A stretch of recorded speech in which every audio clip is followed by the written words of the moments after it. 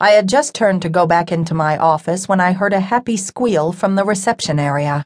My curiosity piqued. I headed down the hallway to see what the commotion was all about. In the reception area, Valentine Inc.'s go-to gal, Suze Ruggieri, sat behind her desk, her eyebrows raised so high they nearly disappeared into her dark chestnut hairline. She knew all my family's secrets, including the biggies like the fact that my father used his psychic ability to find his client's true love, that I used my psychic gift to reunite lost loves and help solve missing person cases for the Massachusetts State Police, and that I had an illegitimate brother the public didn't yet know about. She gave a quizzical shrug about the scene playing out before us. A man was bent over Orlinda's wheelchair, and she appeared to be squeezing the life out of him, but on closer look it was just a hug. "Can't breathe," the man gasped. Orlinda laughed, a loud barking sound.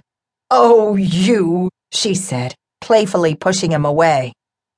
When he stood, I tried not to be taken aback. He was 6 feet of striking man, long, lean, and muscled in all the right places, brown hair, grass-green eyes.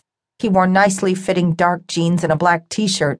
There was a dangerous edge about him that had me easily picturing him as special ops or career criminal.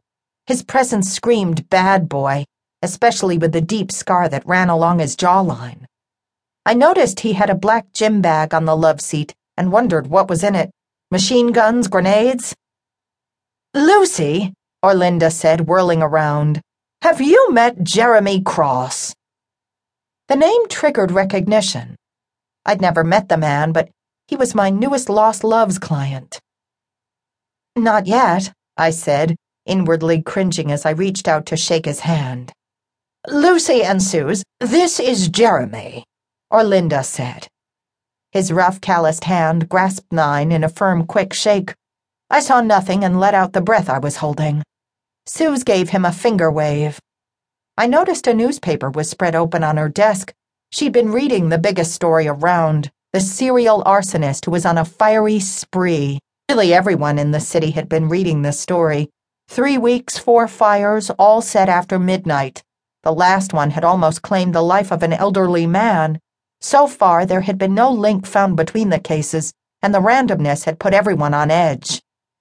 "We've met," he said, smiling at Suze. "Informally." Suze, a happily married woman, giggled like a schoolgirl. His smile, his voice, either one could make a girl's knees weak, and had, obviously, with Suze since she remained seated. What was it about women loving bad boys? I, thankfully, was somewhat immune. I had Sean. "Jeremy, I'm surprised to run into you here," Orlinda said. He lifted a dark eyebrow. "Are you really?" Ah, so he knew about Orlinda's psychic abilities. I gave him another once-over. Someone had to do it. Was it possible he was psychic as well? There was no way for me to know unless someone enlightened me. "Lucy, Jeremy is a former student of mine." Someone like Orlinda. I had no doubt she had tapped into my thoughts. Better mine than Suze's. I could only imagine with the goo-goo look in her eyes what she was thinking. Jeremy sat down on the couch so he was at eye level with Orlinda. A nice gesture, I thought. She once mentioned how she hated craning her neck to look up at people. A student like me? I walked over and sat in the chair opposite Jeremy. Eyeing his bag, I was dying to know what was in it, and hoped it was something more interesting than gym clothes. The reception area wasn't nearly as hot as the back offices. Suze had window fans in place to help stir the stale air. Sidewalk noises drifted up. People talking, horns honking, traffic along Charles Street. From up here on the second floor, I had a clear view of the public garden and some of Boston Common. The heat wave had brought out tourists in droves. Orlinda said, "Exactly like you."